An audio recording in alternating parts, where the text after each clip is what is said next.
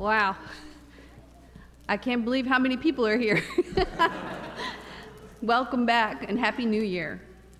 Please join me for the prayer of illumination. Let us pray. Almighty God, your word is a lamp to our feet and a light to our path. Give us eyes to see the path you have given us, ears to hear your call for us to grow, and hearts impassioned with the desire to serve you in the faces of our neighbors and strangers. Through Jesus Christ our Lord, we pray. Amen. The scripture lesson is from Habakkuk 2:1-3. Hear these words. I will stand at my watchpost and station myself on the rampart. I will keep watch to see what he will say to me and what he will answer concerning my complaint. Then the Lord answered me and said, write a vision, make it plain on tablets, so that a runner may read it. For there is still a vision for the appointed time. It speaks to the end, and it does not lie. If it seems to tarry, wait for it. It will surely come. It will not delay. Word of God for the people of God. Thanks be to God.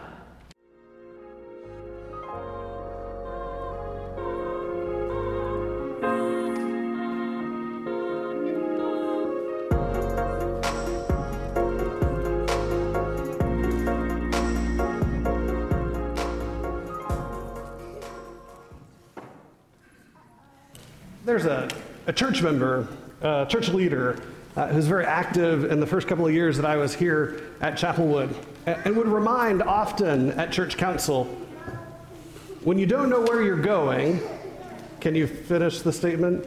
Any road will do. When you don't know where you're going, any road will do. I'd say when a couple of years ago, when my family decided we were going to go on a vacation, we were going to go to Disney World, we realized that it was going to take some saving, it was going to take some effort, it was going to take us setting aside some time to go, and most likely it would require us changing some of our habits to get there. Now, could you imagine, after a year and a half of saving, after a number of family sessions of planning which park we would go to when, all of the discussion about which hotel we'd stay in, if we got in the car, all loaded up, everything that we needed for a week-long trip to the happiest place on earth, and I got behind the wheel and said, woohoo, we're going to the Grand Canyon. The first step of taking next steps is knowing where you're going to plant your foot. I'm a kid of the 80s and played the old Atari 8-bit kind of games. Right? You remember Frogger in its very earliest generation?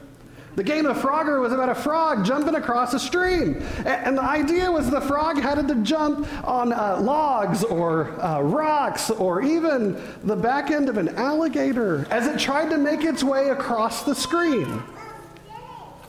The game of Frogger functions on the idea of don't jump until you know where you're going to land. And so as we think about focus, as we think about where we're headed, there's been a tradition, at least for the last 3 or 4 years, that the first Sunday of the year that we spend it talking a little bit about vision. And you're familiar with this if you've been along on the ride with us. We have talked about the importance of taking your next step. We've talked about the importance of raising a generation in faith. We have looked at scriptures such as where there is no vision, the people perish, right? We have paid attention to a number of things over the last 4 years. And so today, I want to focus us as we think together. Now, you get a prize if you have ever studied Habakkuk. You get a prize if you can spell it, right? Anybody a scholar in Habakkuk? All right, this is great. The Nagel's wonderful, right? I have to confess, after 3 years of seminary, easily 5 years of a doctoral program shoved into 4 years, don't judge. After all of that education, not once did I have a lecture on Habakkuk. Maybe the minor prophets, right? Sure. But somewhere along the line, you get the idea that if they didn't include it in the lecture, then was it really that important? I mean, we're talking like 3 chapters. I mean, it is easy. You could read it during the time of this sermon. And who knows, you might learn more about it. The book of Habakkuk starts with the guy who it's named for, the prophet Habakkuk, who is casting prophecy. Now, this is his job. Most scholars say that he is a temple priest prophet. Now, I'm thinking that's an interesting job to have, right? You're paid to foretell the future. Now, Habakkuk is living in a time of difficulty, right? I often say that when a prophet shows up on your doorstep, it's going to get worse before it gets better. The prophet doesn't come to pat you on the back and to say, oh my goodness, how wonderful you've been doing as the people of God. Instead, the prophet says, it's going to be difficult because you've not been measuring up. And so Habakkuk, his prophecy is to cry out to God for relief, for peace. Because the king and all of the temple leaders and the nation itself of Israel have wandered from the path, and that it already has been foretold that God was going to punish them by sending the Babylonians to sack their city. Now, this is fascinating if you're a biblical scholar, because you know, though Habakkuk, and one day I will pronounce it correctly, Habakkuk, or the H-man, Habakkuk is foretelling not some minor issue of invasion. He's foretelling the end of this Davidic dynasty. He is foretelling the beginning of the raising of the Temple Mount. He is foretelling the carting off of half the population of Judah over to Nebuchadnezzar's neighborhood in Babylon. This is a big deal. Now, Habakkuk, he's interesting. Sometimes you only get one bite at the apple. He gets 2. And so after crying out for relief, he then cries out to God asking, why in the world, if the world isn't fair, are you punishing us who have done evil things with people who are evil? He actually makes the argument that the Babylonians are too powerful, that they're too corrupt, that they are too evil. And how can a good God use such an evil people to punish his chosen children? This is pretty good, huh? I mean, that's some good colonial stuff, right? I mean, we could talk a little bit about Roman Empire. We could talk about, the different ways in which our global economy creates winners and losers. We could talk about the differences between third world and first world countries. Habakkuk has got it going on. But much like the other passages that we cite for vision, Habakkuk has little to say about vision. Now, I know, in the scripture passage, it says, make the vision plain, right? Make it so that runners can read it, right? I mean, this is great if you're a pastor who's about to lead a congregation into a revision time. It's great. It says, wait on the ramparts. Look off into the future. Wait for the answer to come. And when it comes, write it down plainly on tablets so that runners can run it. I mean, this is like perfect for like a Hallmark card or a newsletter article or a capital campaign. Don't you think? It's strange. When we talk about scriptures that talk about vision, especially where there is no vision, the people perish. We want so badly that vision to be the pastor's 8-point plan. Or wait, maybe I want it to be the pastor's 8-point plan. But when you get into the Hebrew, when you really spend time with what vision is, it's what the Old Testament says over and over again. The vision is really, it's the path, it's the way, it's recognizing that God is the ultimate destination for all of us. And so where there is no vision could be properly translated where the people don't follow the law, where they don't listen to the prophets, and where they don't learn from the wisdom of Scripture, the people perish. But every pastor in today's day and time wants so badly to have a congregation that will follow their 8-point plan. Now, I think what's interesting about Habakkuk is that Habakkuk, so what he's waiting for on the rampart, what he's to write down on the tablets, what he is supposed to make good for runners to run with, is really the answer that he's going to receive from God, right? He's called into question God's goodness in using evil people to punish the children of God. It's interesting, right?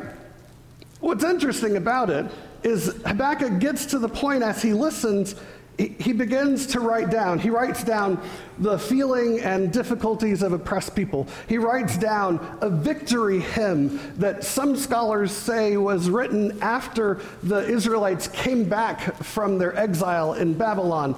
He writes towards the very end about this reality that God is good and let the whole earth be silent in God's presence.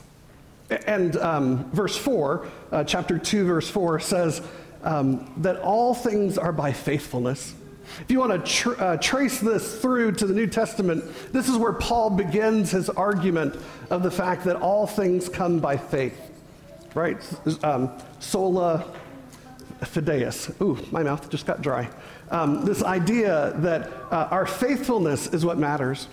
It doesn't matter what tools God gives us. It doesn't matter how God punishes us. It does not matter what the world does to us. What matters is that we are faithful in even difficult times, that we are faithful even in strange times, that we are faithful even when things are ambiguous in the world around us. So, preacher, what are you trying to say? Well, I'm trying to say that much like last week when Anthony talked about prophecy being a cycle, and that if we learn the cycle, we begin to see the ways in which the world's going to act towards us again, that I believe this passage also is basic instructions for Christians. That is this reality that if, as much as I want Joel Osteen and the prosperity gospel to be true, the idea if I sing the right songs and pray the right prayers and show up at worship the right number of times, that I'll have health and wealth and happiness, that is all not true. That the idea of being faithful to a God who's faithful to me is to recognize that even when the waters rise, God is with us. That even when things are difficult, God is with us. It's the tradition of Isaiah and Job. It's the tradition of the psalmist, right? This idea of lament as we ask God, remind us again where our hope comes from. It's a powerful message, I think. I think it's powerful when we realize that the most important thing that we do is to not have an 8-point plan for how we will take over the world, but rather that we have faith in God, faith in the one who is good, faith in the one who will deliver us.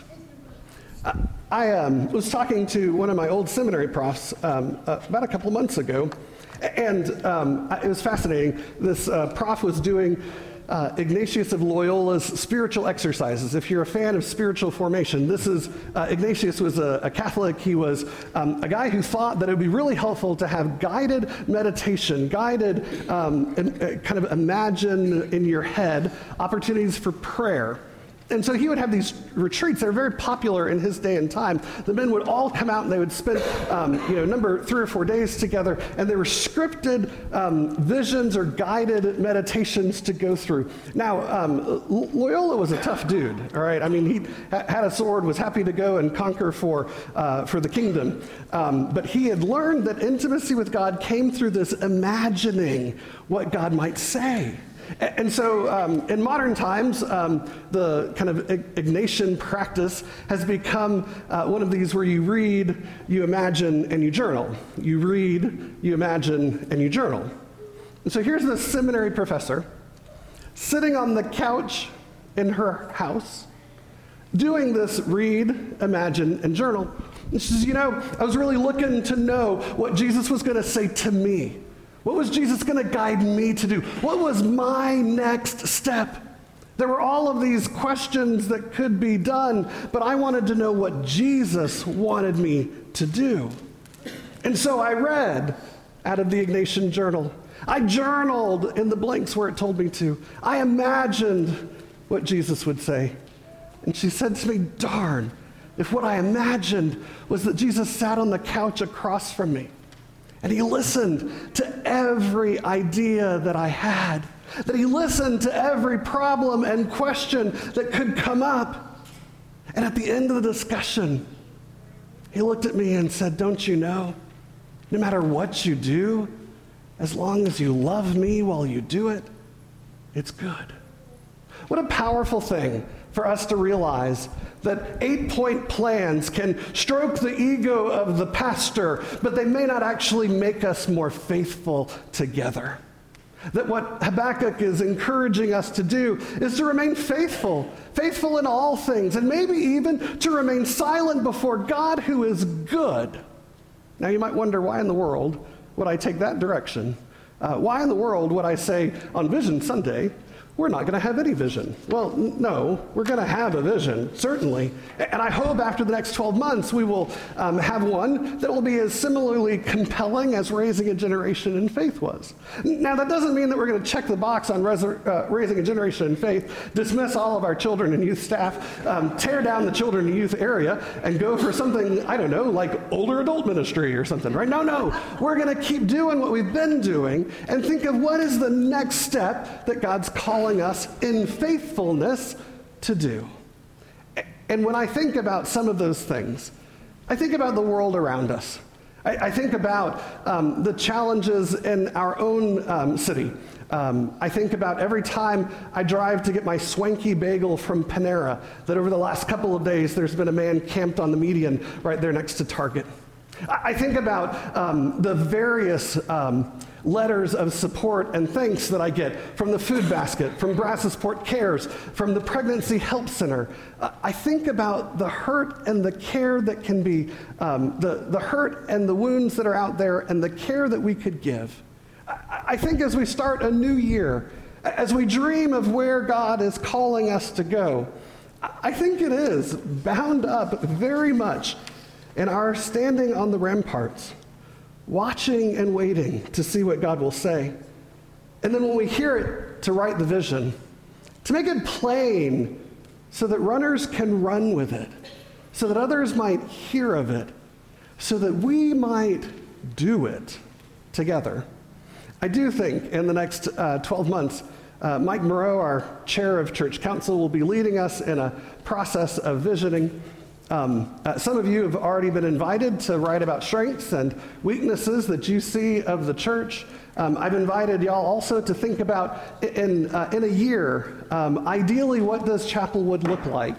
I love that exercise, to dream of what someplace will look like when we're done, right? It'd be great to say in 5 years, but let's be honest, 5 years is an eternity in our internet, texting, Twitter generation. 3 years is really a long time.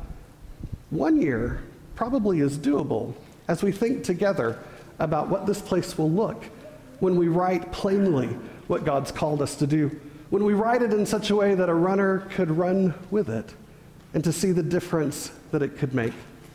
Prophecy.